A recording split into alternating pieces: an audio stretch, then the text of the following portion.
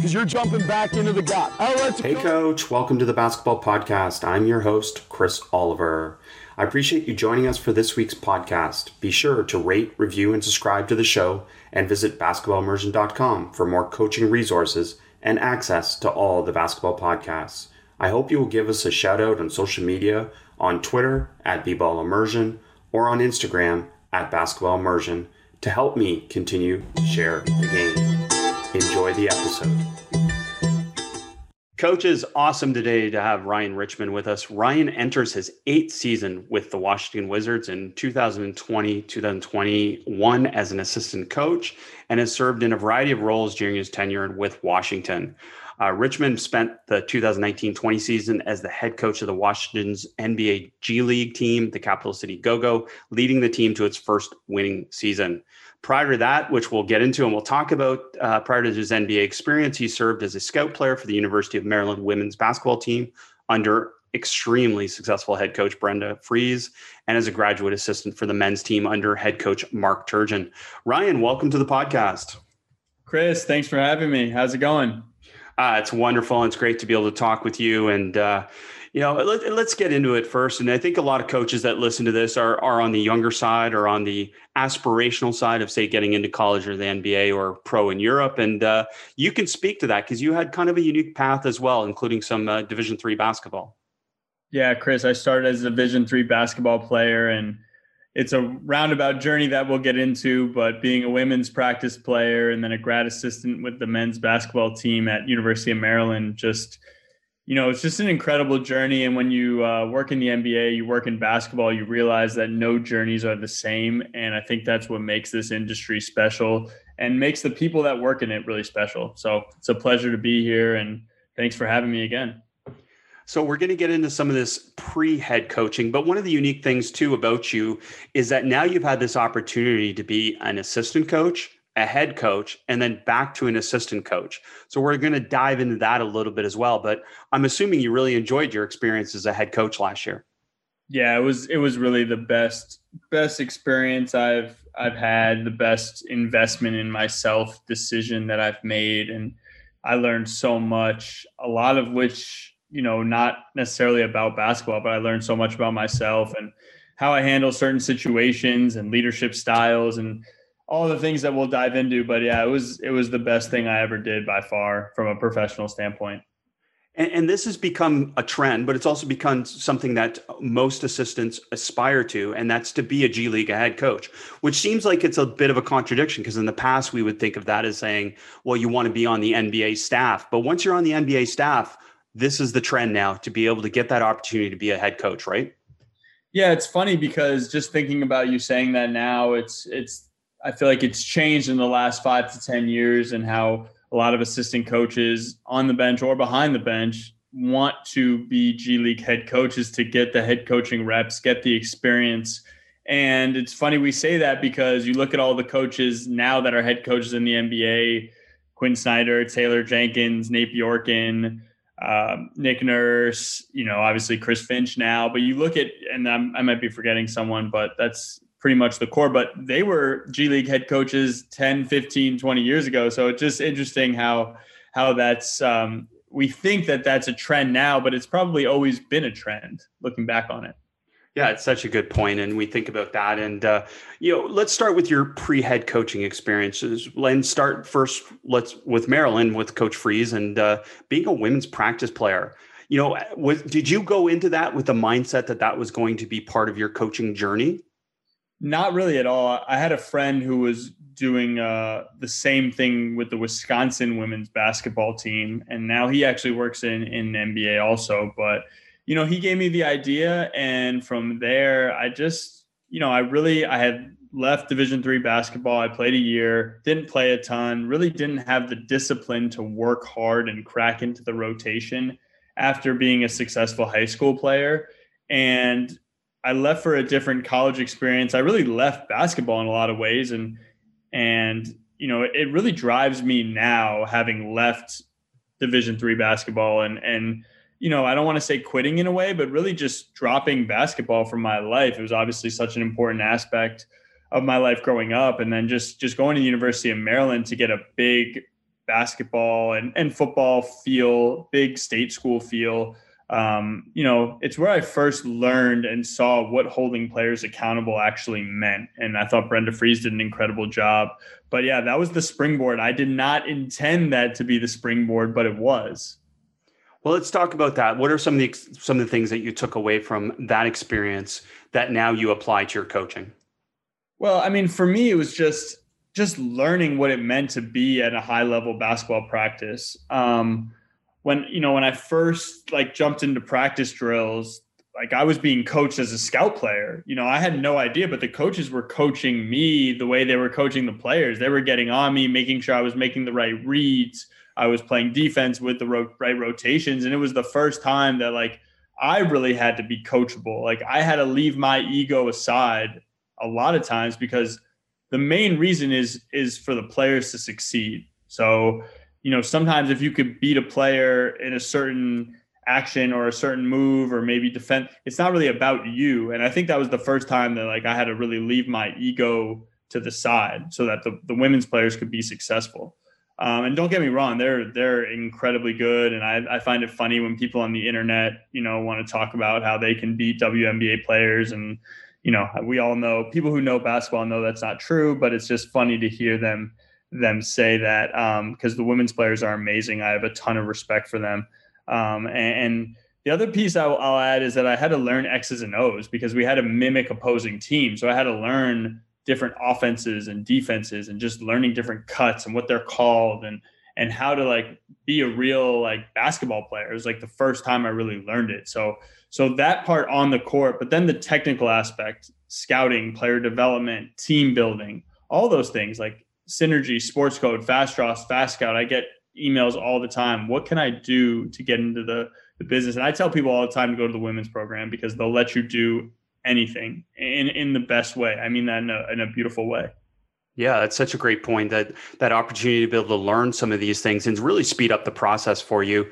And also, again, your ego and those different things that go with it. So it's really cool. But talk to me a little bit about then your role as a women's practice player and then scout. Were you presented the scout in the same way that the women's team was in preparation for, again, applying the scout to them so that they get prepared for their opponent? So basically, yeah, it's a very good question. Coaches were broken down into different scouts, much like it is in the NBA and in men's basketball. So if the assistant coach had your scout, let's say we had the Duke scout, the assistant coach had the Duke scout, they would put the practice team through Duke's 3 or 4 main plays so that we would be ready to scrimmage the women's team during practice with Duke's plays. And that's, again, that's how I learned really what X's and O's were. And then the other side is I wanted to do more. So I went to the coaches and said, what else can I do? And I helped the video coordinator cut film. I helped him do fast draw scouts and fast scout plays. And that to me, just the little details of making sure the lines look good. I see on Twitter and all the things. First of all, you do an amazing job with Basketball Immersion. Thank you for spreading the game. But it matters when you have lines on fast draw that are tight and not all over the place, and they really show the play. Those little details matter, and I learned that at a very young age, and it's really helped me to this day, every day when I use those programs. Well, and we both get asked a lot by young coaches about, how to develop and how to break into different areas that they want to coach. And one of them is obviously the way that you brand and present yourself. And those details that you just talked about are so important that you understand all those different things from synergy to fast draw to sports code, et cetera. And again, just the way that you're able to present that to a future employer is so important, isn't it? Yeah, it's critical. I mean, I think those little details really matter. The little things are critical, and the attention to detail piece, I know it sounds cliche, but it's the truth. I mean, the attention to detail is really what separates everyone in the business. I mean, that's really what it is. I see it today every day. It's just, the detail aspects of you don't think a line matters, or you don't think, an edit of a clip on sports code, if it's not trimmed properly, you don't think it matters. But those little things matter because it is how you present yourself to the team. Every time you present yourself to the team is an opportunity for yourself, but it's really an opportunity for the team to see you in a lens. You know, they see you in a assistant coach or a head coach lens or a video person lens. And if you can you can change your perception in a lot of ways if you're able to go in with an attention to detail and a confidence about yourself because you've done the work. It's all about competence and preparation. So, and I'll give you an example, like with the edits that I post to Twitter, for example, the video animations, like I spent tons of time trying to figure out what the perfect length is, you know, because some people don't want the video animation and some people do. So you've got to kind of find that happy medium between the two, that it's not too long and it's not too short, and that it serves both. And I imagine that's the same way when you're presenting it to players, isn't it? Totally. I mean, it's with the players, it's so much about presenting the essential information, presenting the details, but not being too bogged down with too many details. It's a fine line. I mean, no one can really tell you what's best and exact. There's no exact science to it. And I think that's what makes it fun, is that, you know, if you show Zion going to his left, but then you show his counter move where he in and outs and goes right, you know, it's just those little things can make the difference in games. And I think that, you know, when it's your scout or you're presenting to a player or team, just like trying to make your impact, trying to make just 1% difference in the outcome of the game. And sometimes it's not possible, but a lot of times it is. And it comes down to, like I said, your preparation and then really what you're willing to put on the table. Like you have to be vulnerable. You have to take risks.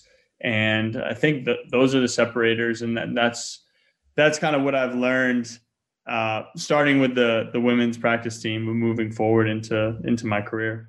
And we're going to talk about your experience with the men's team too. But to sum that up, basically you're saying less is more, in the sense that it focuses players on exactly what they need to see when it comes to video or, you know, a fast draw or something like that. Is that, you know, there is a tendency, and I see this all the time on Twitter, where people put too much stuff and then the message gets lost.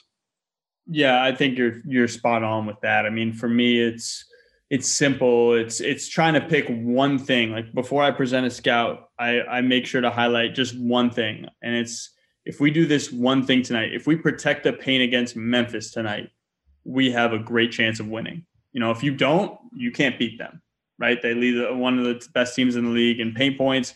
And if you can't protect the paint, you can't keep their dribble drive game out, and then they spray out to threes, then you can't beat them. But if you kind of give the players like 6 things to think about when you're approaching a team, it's too much. It's too much for me as a coach presenting. I want to know, give me one thing, the main thing, and then maybe 2 more things, like 3 top things that we need to do tonight to put us in best position to succeed.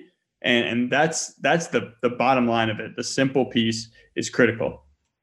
Well, and that was one of your presentations, which coaches, I encourage you to go check out on CoachTube, is that you talked about half-court paint protection in your clinic presentation with the NBA clinic that we put on this offseason, and just tremendous detail and tremendous information in there as well. And Ryan, talk to me about your experience then with the men's program and now with the women's program. How did that impact your view of player development, having both those experiences? Yeah, the player development part was critical, because it's really the lifeblood. Recruiting, they say recruiting is the lifeblood of college programs, and that's true. But player development really is I think lifeblood number 2, if that makes any sense. But I think it's critical because the players need to feel like they're getting better, you know, and it's a daily process. It's something that if they feel like they're getting better, they feel good about themselves. The team feels good about itself, and from there, like everyone is improving on a daily basis in the weight room, on the court, even in the classroom. Like all those things lift a program up. And really what I learned, Maryland, like it was an incredible experience, because as a grad assistant, you get to do everything. And I'm talking everything. Like I'm on the phone with hotels, restaurants, making sure the logistics are spot on for all of our trips. And it was just an amazing experience, learning like the intricacies of a program and how everyone has a role and responsibility. Hey, Coach, I know I've told you about this before, but BetOnline is the fastest and easiest way to bet on all your sports action. Football might be over, but NBA, college basketball, and the NHL are in full swing.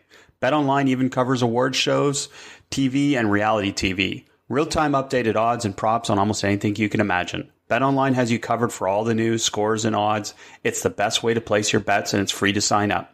Head to the website or use your mobile device to sign up today and receive your 50% welcome bonus on your first deposit. BetOnline, your sports book experts.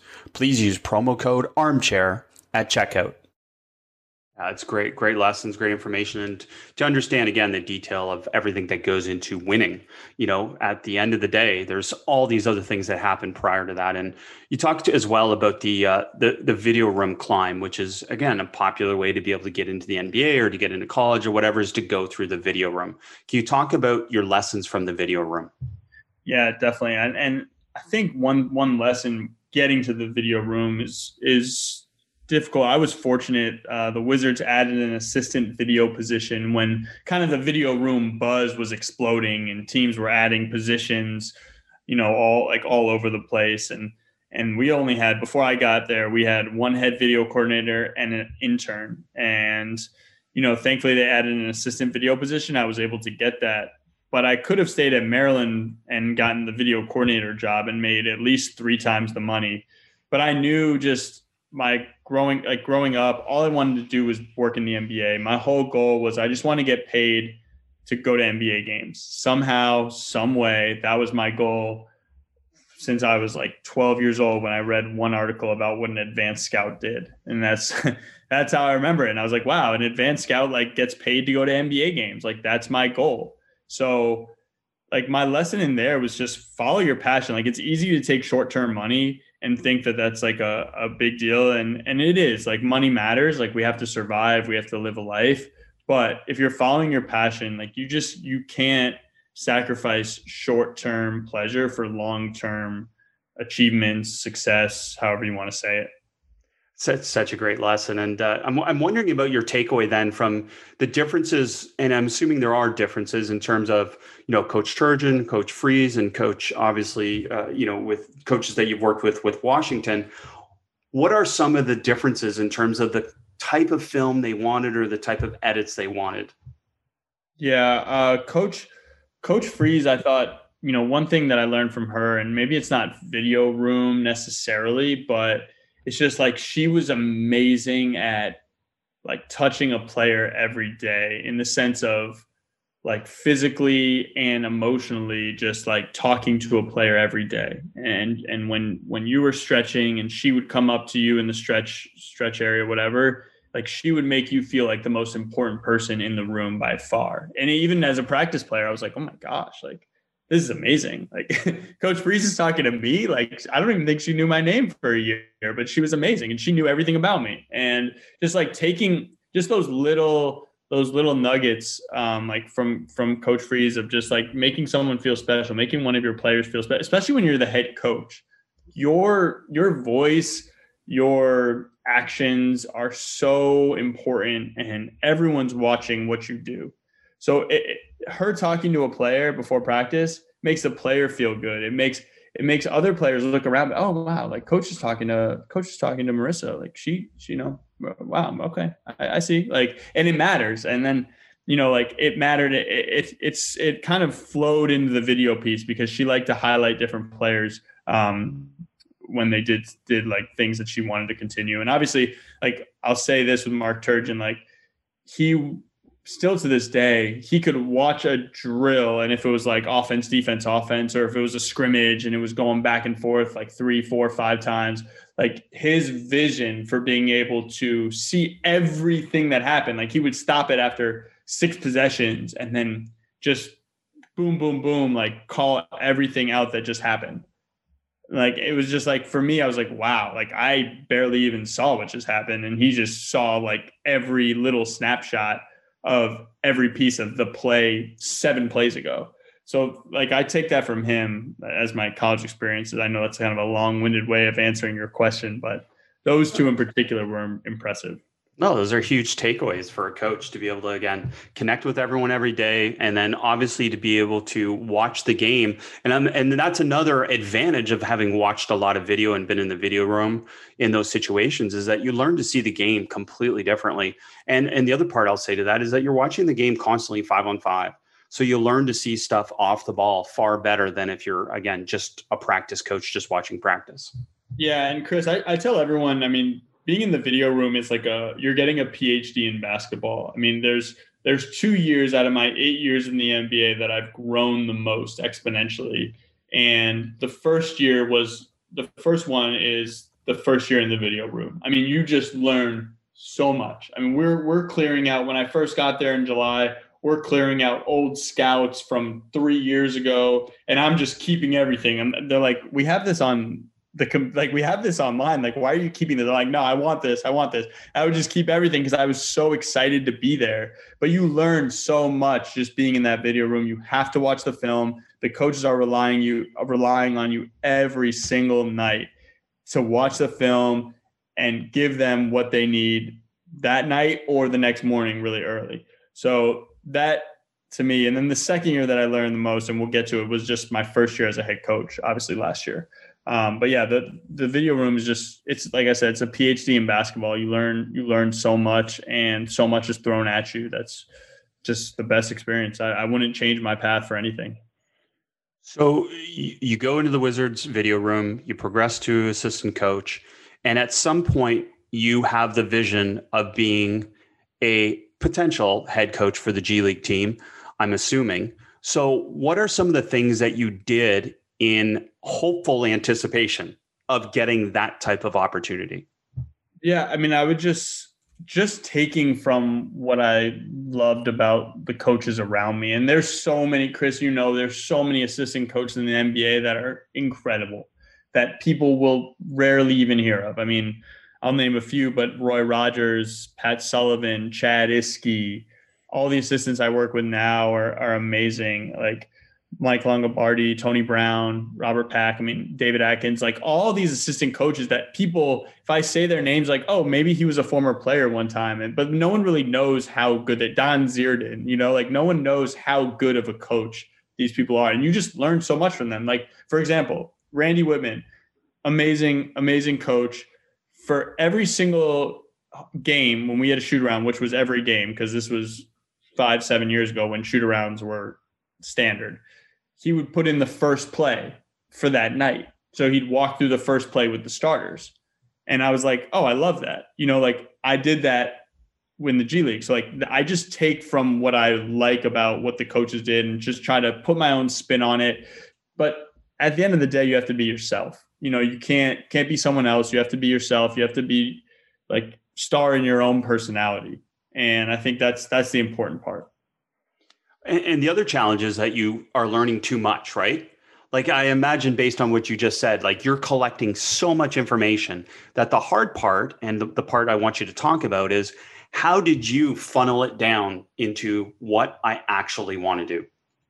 Well, it's funny you ask. I mean, I think the first time you actually get put in charge of running a team, you realize that you have to do less. I mean, what do you think you want to put in? Like even our summer league, like what I wanted to put in and what was actually in offensively and defensively was less than half of what I thought. And it's just, it goes to show you like in a lot of ways, less is more, like we go on Twitter and we see all the tricky plays and I love it. That's still like one of my favorite things to do is to dive into the X's and O's, but really like the simplicity of running something like pistol or dribble and like the spacing of it and the screening angles. And if they go under, it's an automatic rescreen and different kind of play after the play get games you could do out of that action in particular. Just one example, like you don't need 30 different early offenses. You need like 4 that you do really well or 3 that you do really, really well.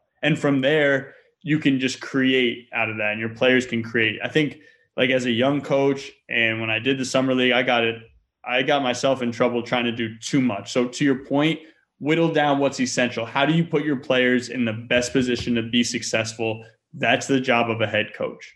And I think that at its core, that's what we need to do better. I need to do better moving forward as a head coach and even as an assistant coach.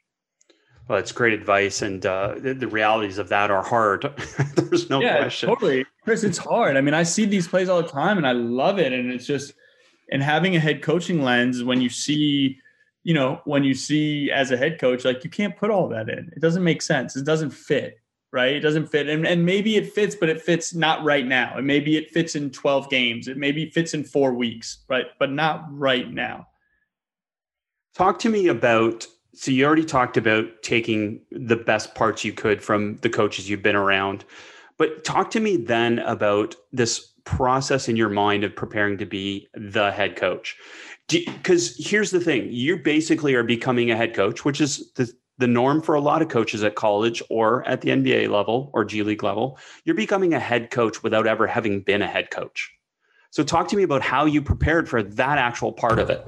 Yeah. So some little things I would think throughout the years that have been helpful, but I made sure to watch coaches' interviews all the time because I wanted to know, and players, like post game. I had our PR department, they sent me, like, you could be on a list, like usually it's the beat reporters, it's the GM, they're on the list of like an email that no one really gets except a few people, right? So I would get these emails of like, what is Spo saying after the game? Like, what is his lens? Like, what did he think, right? Or if it was my scout, like, what is Brad saying about Utah after the game that maybe I might have tried to touch on or try to highlight? And sometimes maybe you'd say, Gobert with his single side tag rolls, and we have to be good on those, like, or we had to be good on those and we weren't, or we were good on those and that was a big emphasis. So like trying to see what actually sticks with players, what are head coaches looking at?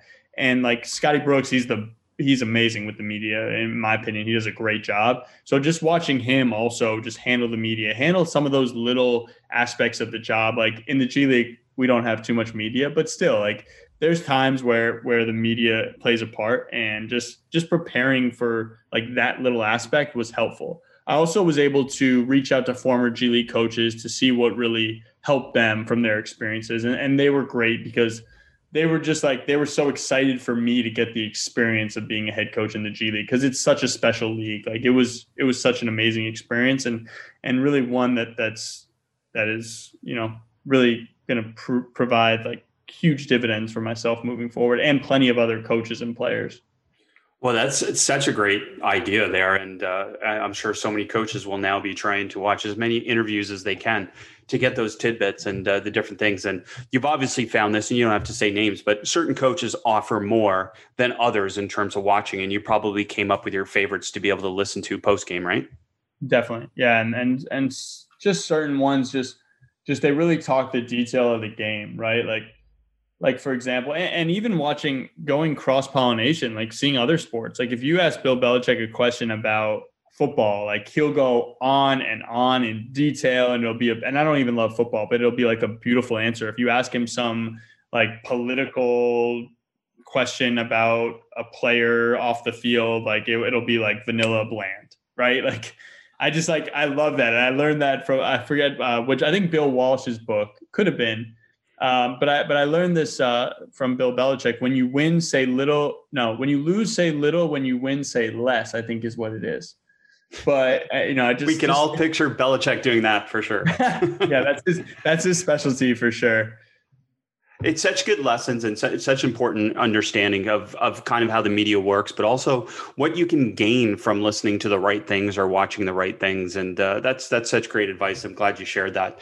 And then again, preparing to be a head coach, give us an impression in the NBA as an assistant coach. How much on-court coaching are you doing? Because that's another detail that goes into being the head coach, is all of a sudden now you're responsible for decisions, but you're also doing more on-court coaching. Yeah, Chris, let me just say one more thing before that, because that's a great question that I want to get to. But like traveling with a board as an assistant coach, as a video coordinator, like there's no way you can get good at drawing up plays if you don't draw up plays. And I think drawing up plays is a huge way to garner respect from your players, especially if you're a non-former player. But even if you are a former player, I think players know if you can put them in best position to be successful out of a timeout. And that, to me, if you don't travel with a board, you need to travel with a board or travel with a marker and a pad and just draw up plays. And doesn't draw up 5 plays, 5 plays a day or 2 plays a day, or put yourself on a clock. And I know they have that sauce thing. I did that this summer. It was really cool. I loved it. But so I'll give you another thing, because I'm so happy you brought this up. Something that I used to do. I don't do it as much anymore, but I used to just mimic what happened when I'm watching a game. And it's like, if they go to timeout, I'm going to draw up a play. So I'm going to imitate exactly what I think I should do in that situation. No, obviously I'm never right. Like, I'm not doing exactly what they're doing, but it's what I would do in that situation and what play would I run. And without looking at notes or different things like that, it's what are you going to draw up? It's just a fun way to be able to do it. I totally agree. And another thing is drawing up the ATO that coach ran. Like, maybe you're watching the game, you're watching it live. You can't rewind, you can't fast forward, whatever. And like, just try and draw it up right after, like who was in which place. Like, that's hard too. Like, seeing I love that. That's awesome. Seeing the whole court is hard. And then even like we get bogged down, and me as a young coach got bogged down with offense. Like, can you draw up a defensive rotation too? That's not easy either. And that's something that I'm still, like, both of them I'm getting better at, but the defensive piece, can you draw up not only the offensive play, can you draw up how the defense defended it? Like, did they ice the pick and roll, but then they had to peel back to a shooting big, and then they swung it, they switched it, rolled down in the post, triple switch? Like, I don't know, like, can we draw that up too? That's just as important. A lot of times, I focus as a head coach, I focus a lot on the ATO offensively, but a lot of times you have to look at defensively what we need to get better at and improve on during the course of the game.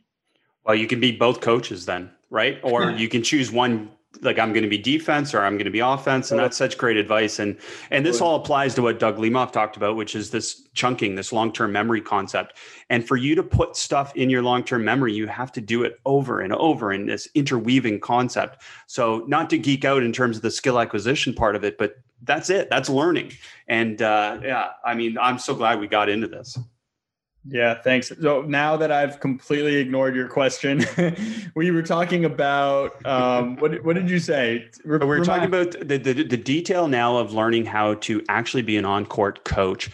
And give us an idea, first of all, of what some on-court responsibilities would be for you actually coaching in a practice as an assistant. Because now as a head coach, you're going to do obviously a lot of on-court coaching. Yeah, so that's where I can't speak to how much Scotty Brooks has helped me in my career. Just, he's the best at giving everyone responsibility in practice. So, like, even he'll, like, I was a video guy, or I was behind the bench doing player development and some video, and he gave me three scouts his first year as a head coach, and I am maybe even two, and I was freaking out, like, no sleep. Like, everyone who's listening knows your first scout, and regardless of who you're playing or win or loss, it is a very exhilarating experience. And I think I credit him with just giving young guys on the staff those opportunities. So he was great about that. And what he also does is he gives training camp practices, he gives you opportunities to be in front of the team. So an example would be this year training camp. It was my responsibility to do a shell defensive drill for 4 minutes, and it rotates every 4 minutes. So 3 groups, 4 minutes, so 12 minutes straight. And you had, and when it's your drill, what he always talks about, when it's your drill, you're the head coach. So all the coaches around you are helping you be successful in that drill. And that is very important. But it's also like, it gives you a snippet of being a head coach. It's hard managing staff, and we can get to it, but like, managing your staff in a 4-minute drill 3 times is hard enough. Managing a staff over the course of a season, to me, was the most challenging part of the job of being a head coach.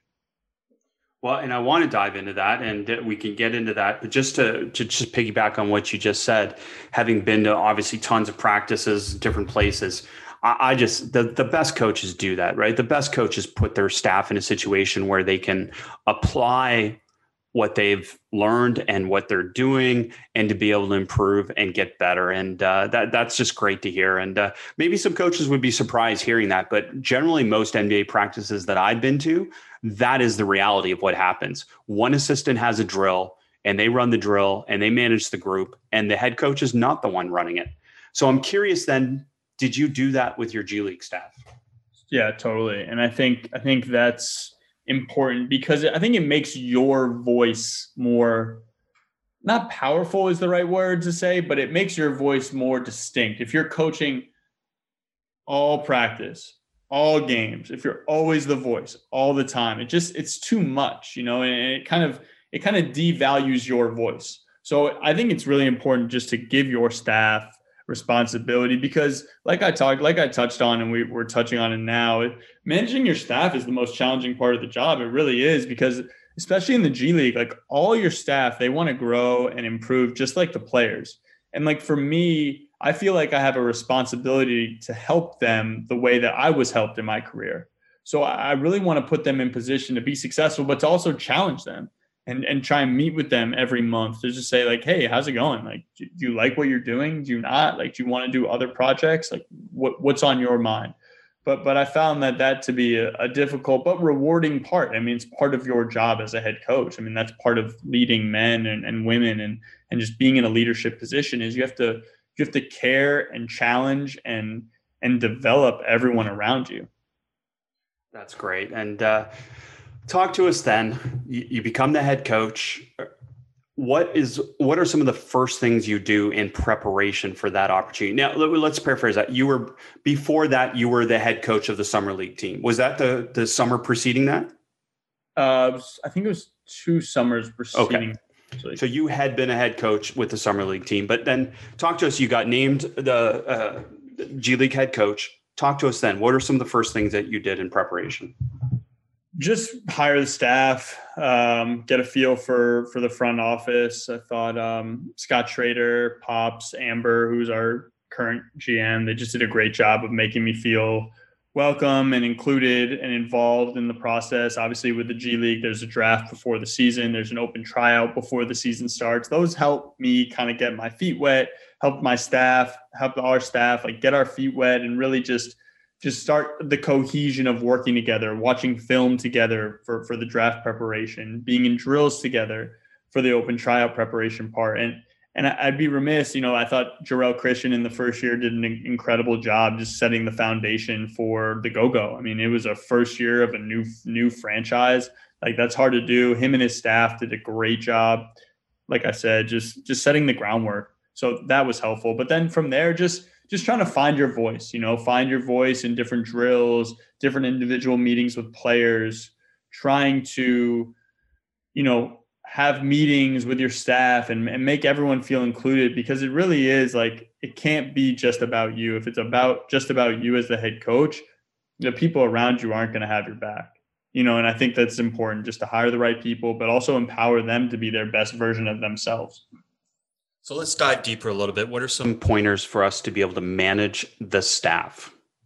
I just think giving the staff roles. That was one thing I did before the season started, is just give them all like 5 things that they're in charge of. Like, this is on you guys, and I'm here to help, but I want you to take care of that and you to just facilitate that and make it your own. Like, just because we have a closeout drill that I like when I give it to David, who's a great assistant coach, I was like, I want you to do whatever drill you want. Like, make sure they have a stick hand up. That's my only teaching point I want. Other than that, it's your world. Do whatever you want to do. And just giving them the freedom to be creative.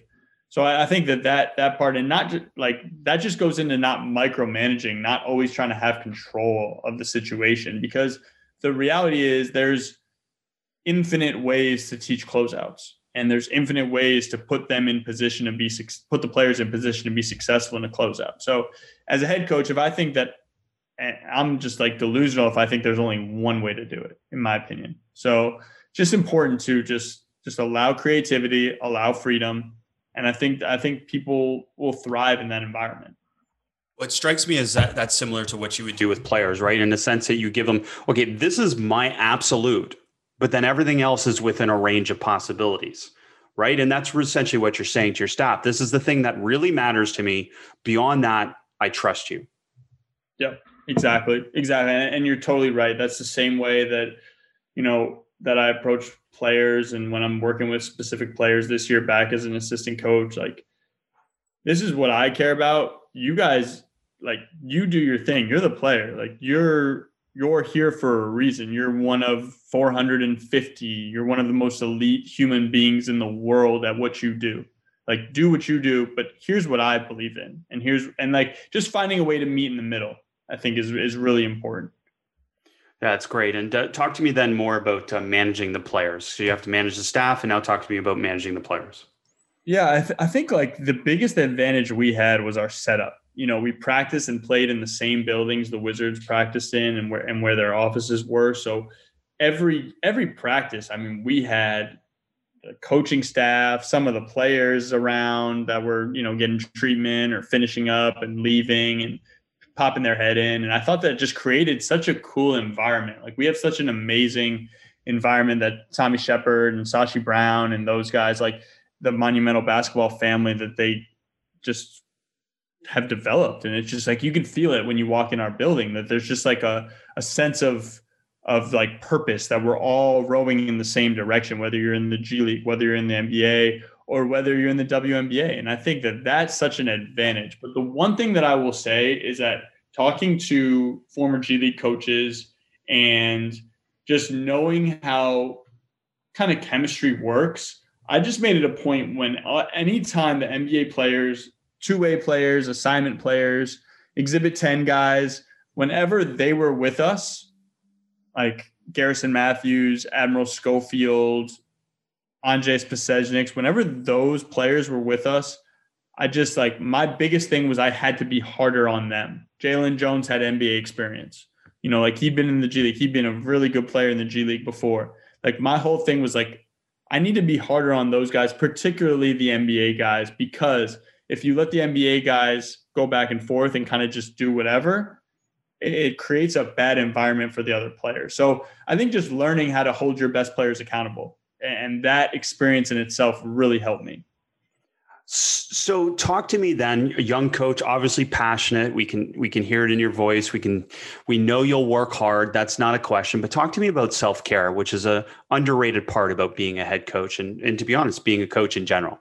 Yeah. I think the first 10 games, like when we lost, I would not sleep ever, because you go through every decision you make and you just think it's your fault. And then when you win, you sleep a little bit more, but still, like, it's still tough. And after the first 10 games, like, I started to have so much more fun when I realized that in the game, you have way less control than you think. Like, you can call timeouts, you can make subs, you can get a technical foul. I did get one, by the way. Which the team and staff did not think I would get, but I did get it. Like ATOs, you can do like in-game defensive adjustments. Outside of that, like, practices are your games as a coach. And I started to love practices as a head coach, because that's where it's really like you have that control aspect of different aspects of things you want to get better at. You want to get your transition defense better. Those are your games as a head coach. And that's when I realized, like, I had one of my associate head coach, Dan Tashany, great coach 450 games in Mexico, like, as a head coach, incredible mind. But he would always, like, before they tipped the ball up, the referee had the ball in his hand, he was about to throw the ball up, I would always turn to him and ask him, Dan, how much control do I have? He'd go, not much. And just like, it just made me, like, we laughed about it every time, like, for 43 games, whatever we had. And it just, like, it made me feel just better, because the habits that you do on a daily basis are your habits. Like, you're not just going to, like, roll out the ball when you're playing Rio Grande Valley and, like, change everything you do. It's like, no, like, that's like 3-4 months back of work that you did. So it's not, self-care to me is just realizing that you have less control than you think in the game. Enjoy it, have fun, put your players in the best position to be successful. Hey, Coach, I know I've told you about this before, but BetOnline is the fastest and easiest way to bet on all your sports action. Football might be over, but NBA, college basketball, and the NHL are in full swing. BetOnline even covers award shows, TV, and reality TV. Real-time updated odds and props on almost anything you can imagine. BetOnline has you covered for all the news, scores, and odds. It's the best way to place your bets, and it's free to sign up. Head to the website or use your mobile device to sign up today and receive your 50% welcome bonus on your first deposit. BetOnline, your sports book experts. Please use promo code ARMCHAIR at checkout. Hey, Coach, brief interruption to tell you about eBay Sneakers. From rare dead stock to the latest release, you can find the exact sneaker you've been looking for on eBay. As the original sneaker marketplace, eBay is the place to go to get the pair you've been eyeing.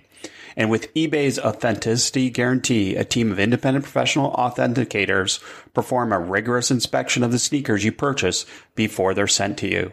So you can shop confidently knowing your pair is the real deal. And for the sneaker sellers out there, eBay has eliminated selling fees on sneakers $100 or more, making it free to sell or flip your collection. With other sites taking as much as 25%, you're going to have a lot of extra money left for more sneakers. Check out ebay.com/sneakers today.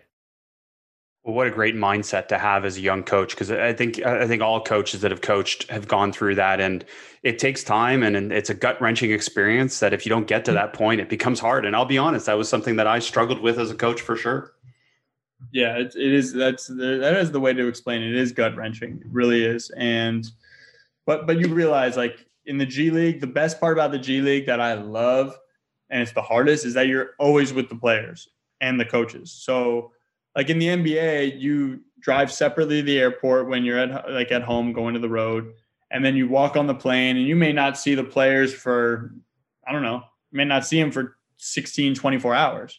In the G League, when you're waking up at 3:40 in Fort Wayne, like, you're all going on the little bus together to the airport, and then you're all checking in together, and you're all on the plane together. So you can be mad at each other, but you're probably going to sit next to each other on a commercial flight.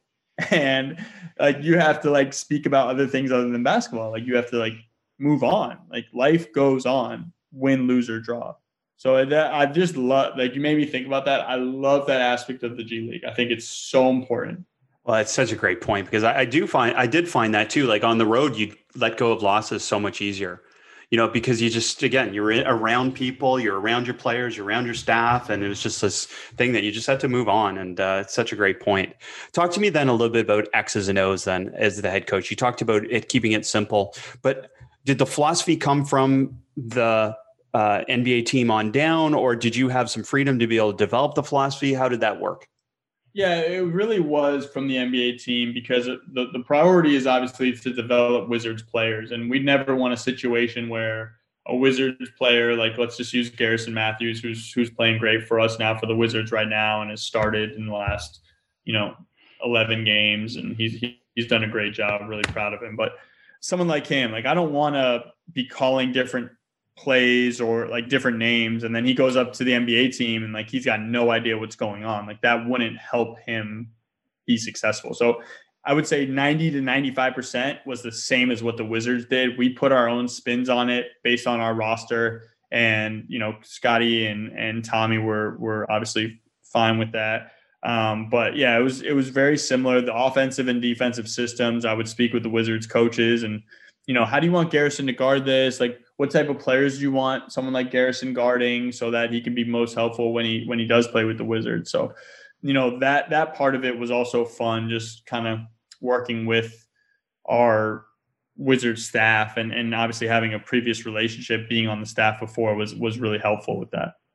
Well, and I imagine that's got to be very helpful in helping you as a first-time head coach, that you have this template to be able to follow.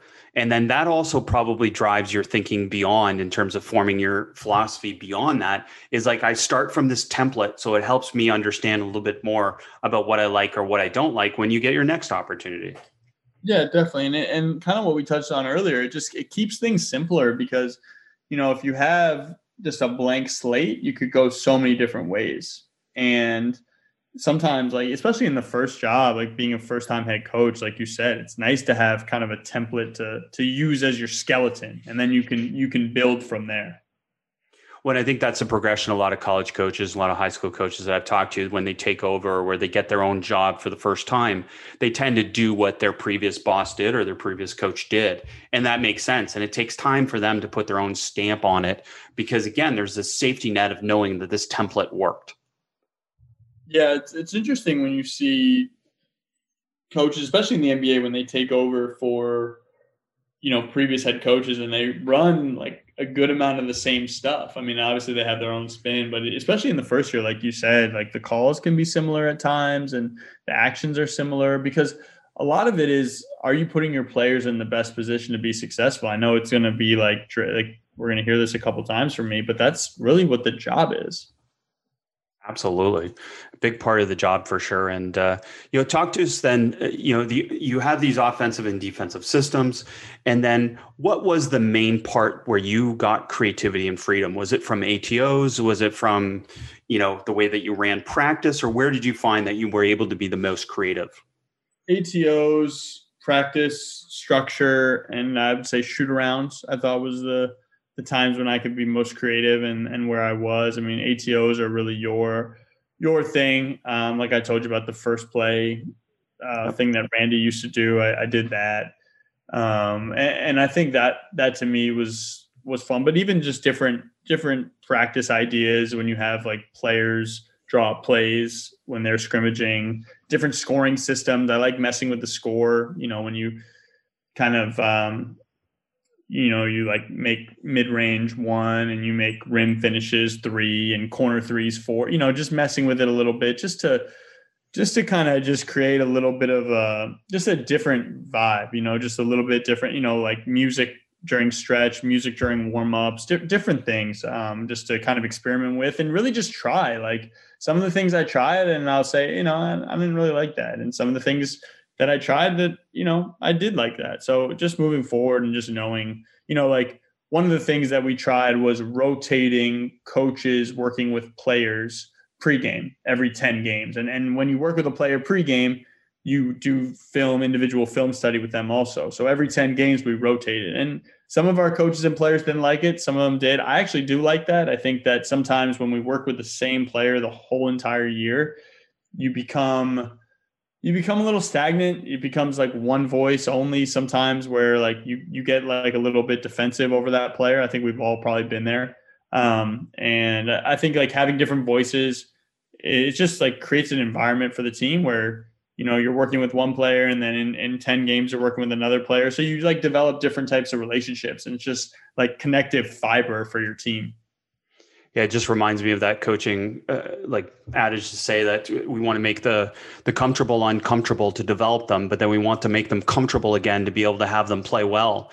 And I've always thought about that when people have talked about those different ideas about whether you should rotate the coaches or whatnot in the NBA. So happy to hear your take on that.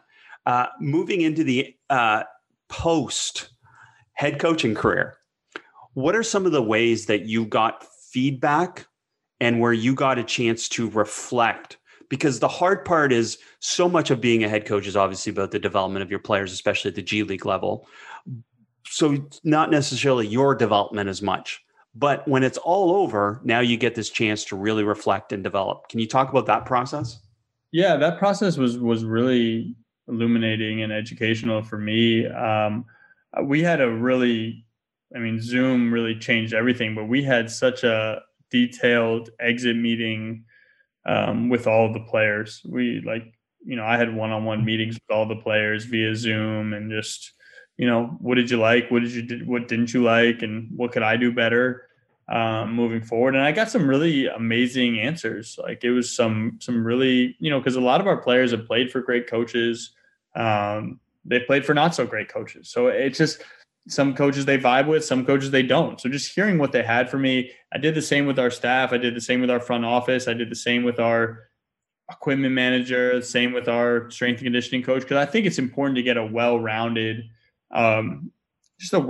view of like what we could have done better, what we could have done differently. And I think that supplements like just checking in throughout the year too, because like as much as like your trainer, your strength and conditioning coach, like they're with your players every day. They're a critical part of your staff. Like I always had an open door policy with our staff. Like if you want to come in the coaches meeting, you're always well. Like I'd love for you to be there, to the strength coach, to the trainer, to our strength, to our equipment manager. And I would ask them questions like, who should we start tonight? Who do you like?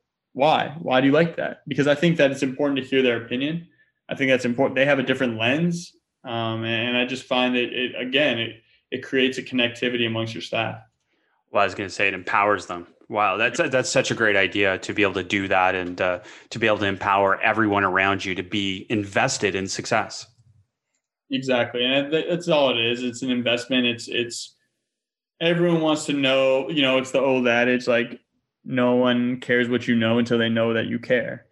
I think I said that right, but Yep. and that's the truth of it. And I think that goes for players, that goes for staff, that goes for, you might call it support staff, but when you're in the G League, like you have one strength coach, you have one trainer.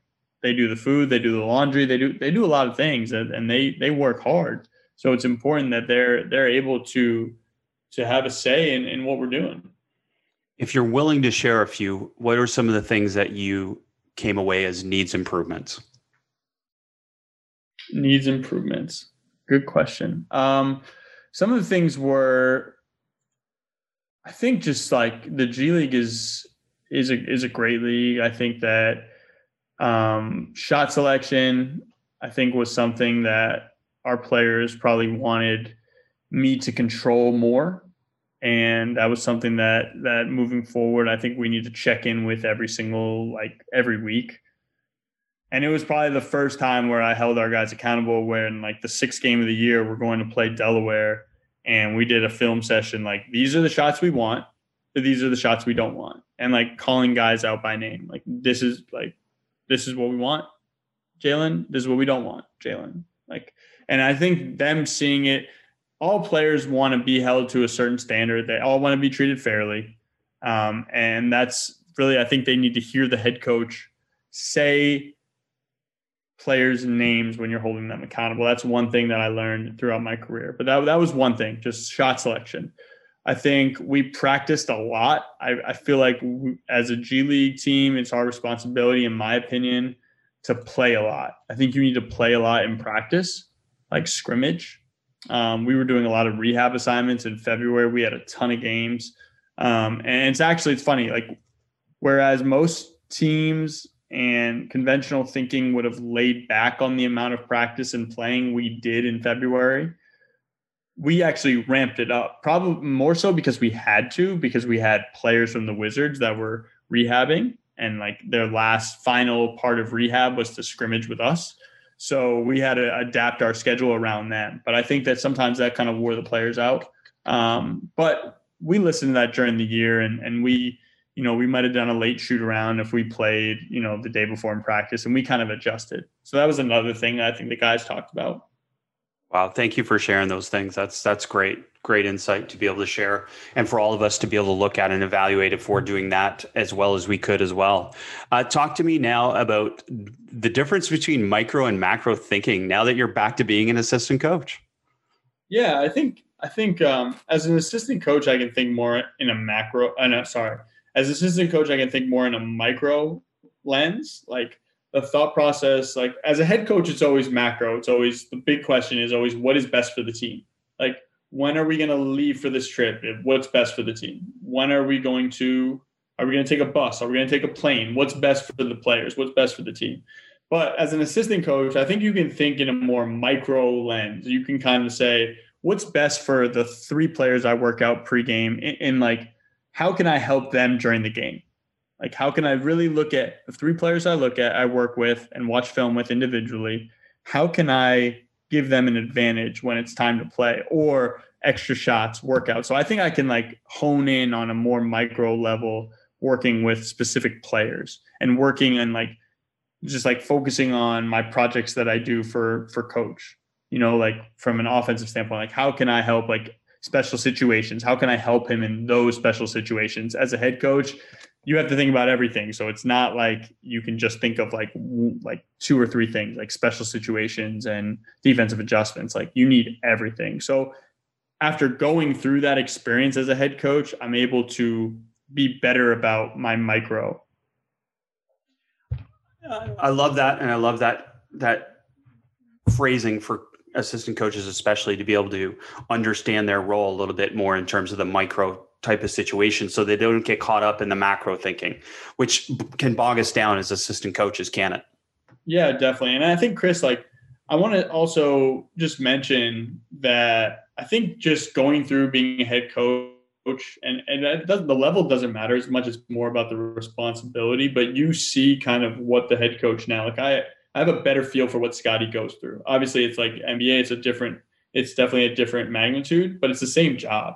So I have a better feel for kind of what he's going through. Some of the times where I can press on some of the things that I see, and some of the times where I just hold back because I know that it's a hard job. It's a lonely job. I mean, Scotty told me that when I took the job. He's like, it's a lonely job. It's sometimes you feel like you're by yourself, and that's the challenge of it. But it's like, I feel like a lot of times as a young assistant before I was a head coach, a lot of my maybe recommendations were like kind of off the wall, like, well, why don't we blitz this pick and roll? Like just this one, when they run pistol. It's like, well, like we never really practiced that yet. So like, it's easy as an assistant to say, well, let's just do this. Let's do that. Let's throw things against the wall and see what sticks. And that's our job. But it's also like, I have a better feel, in my opinion, of like not just recommending like crazy things that we don't do. Like to me as a head coach, a lot of the things like, well, why don't we just like do it harder and like try it again, make sure the effort's there. A lot of times, like we want to make these adjustments and it's like, why? Like we haven't even given the first coverage a chance to work. And I think that's like, I always think it's funny when people on Twitter or some people in the media were like, well, this guy doesn't make any adjustments. It's like, I can ask you what the first coverage was and you don't even know the first coverage. So how do you know what the adjustment is? Right. Like, I just find that to be funny. Like when it comes to like media criticizing coaches. Well, I couldn't agree more on that. And as we've talked about on this podcast, the difference between sympathy and empathy, they're completely different, right? Like when you've experienced it, it's this empathy that you can go to and talk to me then. Like, it's not hard for you to go back and accept your role. And you've talked about that. But I'm curious then, when you came back to being an assistant now, were you able to have a better understanding of where you could make the most impact because you were previously a head coach? Yeah, I think just seeing where the holes are, like different areas where like, well, this player isn't playing. Maybe he needs like someone to talk to and not just wait for the head coach to like speak to that player, because the head coach has to worry about a lot of other things.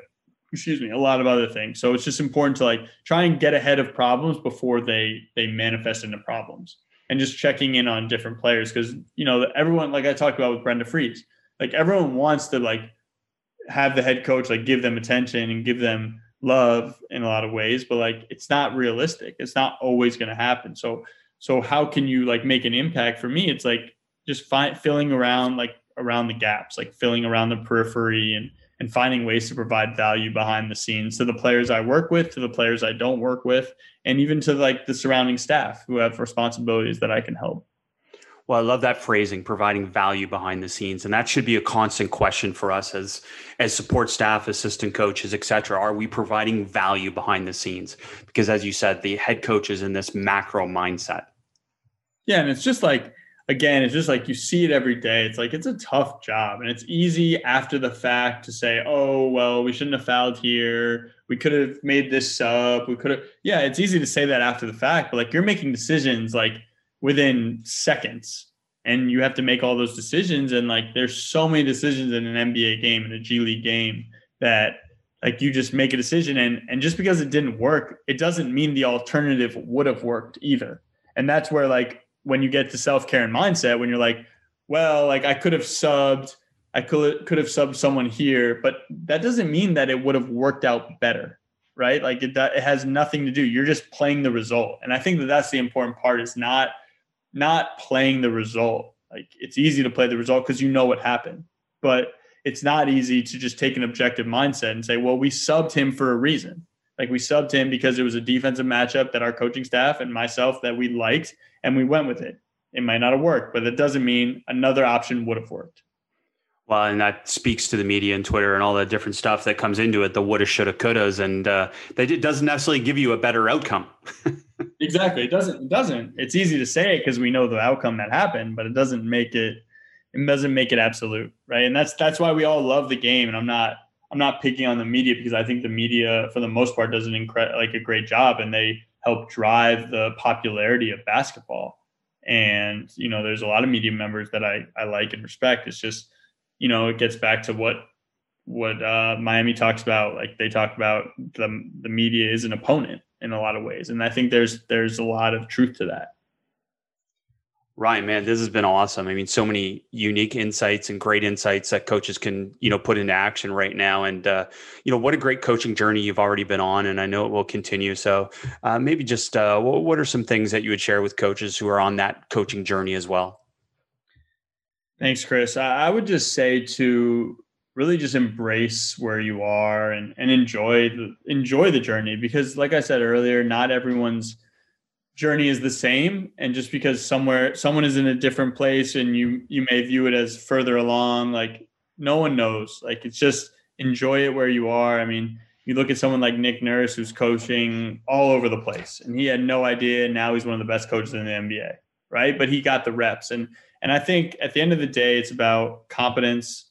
And it's fresh on my mind because I heard Jeff Van Gundy talk about it, but like competence and reliability and trust and all those things like factor into whether or not like you are viewed as an essential like member of the staff, right? In a lot of ways. And it's just like the players, like every time that you talk to a player, like your credibility is there. Like Paul Pierce used to want to talk about the 10:30 game the night before, like Sacramento against Golden State back when he was on the Wizards. And like, it was 9 a.m. because he was doing his routine. I had no idea, but I had to start staying up later. So I knew what he was talking about because like, he was just a savant. Like he loved basketball so much. He would start talking. Like one thing that surprised me about our young guys, I'm rambling a little bit, is that they don't watch basketball. Like nothing more. I love like watching the NBA and just talking to someone like a vet, like the vets on our team or even our fellow coaches. Like you see that game last night, like that was amazing. Like, like what about that pick and roll? Like with Lillard in the third quarter, like that is just like, that's what we're doing. Like we love basketball. I think at its core, like if you love the game will love you back. So travel with a board. Yeah. I love that. Travel with a board and just enjoy the journey. Well, and we got to go back to that point about, younger people not necessarily watching the game. And I'm imagining that, it's because they can get it in such short bursts, right? They don't have to sit there like, 10 years, 15 years yet to watch the whole game. There's just so many highlights and so many package presentations of the game that they don't have to watch a whole game to necessarily learn the game. But then that takes away some of that, as you said, that romanticization of the game. But that's a word. It's a great point. And I think it's just finding ways around it too. Like, Scotty always says, like, if you want to complain about the new age player and how they don't do this, they don't do that, it's like, he always says, like, they'll find someone else to coach them. So it's on us to relate to the new age player, quote unquote. And if they don't watch basketball, like, how can you get them to know personnel? Like, that's the biggest thing that I see between young players, between a little bit older players, and then elite players. Elite players know personnel. And that's the hardest thing for young players coming into the NBA right now is knowing personnel, especially international players. We went through it when we had Satoransky. We went through it like with Denny. Denny's really smart and he's coming a long way, just to give an example. But it's hard. Like he doesn't know these players necessarily, but he's done a way better job of like reading the scouting report thoroughly, understanding what they do. We send clips every single game to them. So now he's watching them a little more intently. But like, for example, even pregame, when Satoransky first got to us, he wasn't playing. One of the assistant coaches, Chad Iskey, a great coach in Charlotte now, but he used to do closeouts versus the coaches, and the coach used to be a player. So he would throw the ball out to me or another coach and say, Marcus Smart, right? So at that time, he was more of a non-shooter. He's turned himself into a pretty good shooter now, and he always hits big shots, obviously, but let's say close out, stick hand, give him a little space. But then, when he drives, like he loves to go right, left for a step back, whatever. Like those are the type of things like pregame that can help our guy. So like maybe he doesn't watch a ton of film, and Thomas did watch a lot of film. So that's not a totally good example, but just getting him into learning personnel. I thought that was just a great example of working around like an international player, like not knowing the personnel as well and getting him to have familiarity. Can I just build on that? Because that's such a great, I'm so glad we got to that. So the game is more visual than it is verbal. So the thing that I would consider with that, especially with an NBA staff, is maybe have 3 people there so that when you throw the ball to one of them, that's say Marcus Smart and that's whoever. So now it's a visual rather than a verbal, because that's kind of what they have to identify as they close out. And I'm just thinking out loud. I really don't, right. But I'm just thinking like, hey, and really that's what I try and do is I try and say, how can we make something better? And that's what you've done. And that's what we continue to do with these conversations. Totally. I mean, Chris, we did something the other day that was awesome. We had Jerome Robinson and Mo Wagner. They were working out and we were doing a defensive drill and we were trapping the box. Low man was coming over on a baseline drive, trapping the box. And then the other player was an X-out player, but we had two coaches in the opposite corner. So when I skipped it, they were closing out to coaches. But what we did was we were about to play Boston. So we did personnel for each of those players. So that's some of the hardest thing. There's so much switching in the NBA now that not only does Denny need to know Jason Tatum, but he also needs to know who Peyton Pritchard is because they're switching, right? And now he's the X-Man. So now they're flying out to a contest, but you're contesting. There's Semi Ojeleye on one side and there's Jason Tatum on one side. If you have a choice, who are you going to run to? And it's easy for us to say, oh yeah, of course. Like you run to Tatum, like let Semi shoot the ball, right? Like if you're going to choose, but in the speed of an NBA game, it's easy to say, but if you don't work on it, it's hard. That is hard to do. I mean, I'm a bad practice player at practice for the Wizards sometimes. And I have a hard time doing it with our guys. And I know the familiarity. I know all of our guys, but it's not easy to do. So that's another way, Chris, you just made me think about that. Like when you have multiple coaches being different players. And I thought like that was a cool thing we did that can be helpful. I love that. We'll have to do all that in part 2 of our podcast, by the way. Yeah, they loved it because they were thinking, they were talking it out. Like it was fun for them, like you created a different stimulus, you did some chunking in there, like where they have to really think on the fly. And I thought that was fun. Well, and that's the goal of all practice. And that's the part that some people miss. The goal of all practice is to make people think, and it's not to have mindless practice and these mindless repetitions. So I love that. That's such a cool thing. And I'm glad you shared that. Thank you. Yeah, my pleasure. And I think just like you said, just keep changing those different stimuli up and just, like if you're spot shooting and we work with a mental skills coach named Derek Panchuk from Australia. And he's been really honest about like not just shooting like 10 shots in one spot, like shoot 3, then move them, or shoot 3 and then do a defensive slide and then shoot 2 more. And then, do something out, just change the stimulus, like make it different. Don't just repeat, because that's not how the game is. The game isn't like, all right, like shoot 10 shots in the left corner. Like that's not how it works. I mean, and there's a time and place for volume shooting, don't get me wrong. But I think when you're preparing for game shots at game speed, at game spots, it's just important to change it up and mix it up a little bit. Love it. Ryan, I can't thank you enough. I mean, so much of this resonates with me and will resonate with so many people. So thank you for sharing the game with us. Chris, thanks for having me. I really appreciate it. Thanks for listening. Be sure to rate, review, and subscribe to the show, and to give the Basketball Podcast and this week's guest a shout out on social media to show your support for us sharing the game. And to stay up to date on all things basketball immersion, subscribe to our newsletter at basketballimmersion.com/newsletter.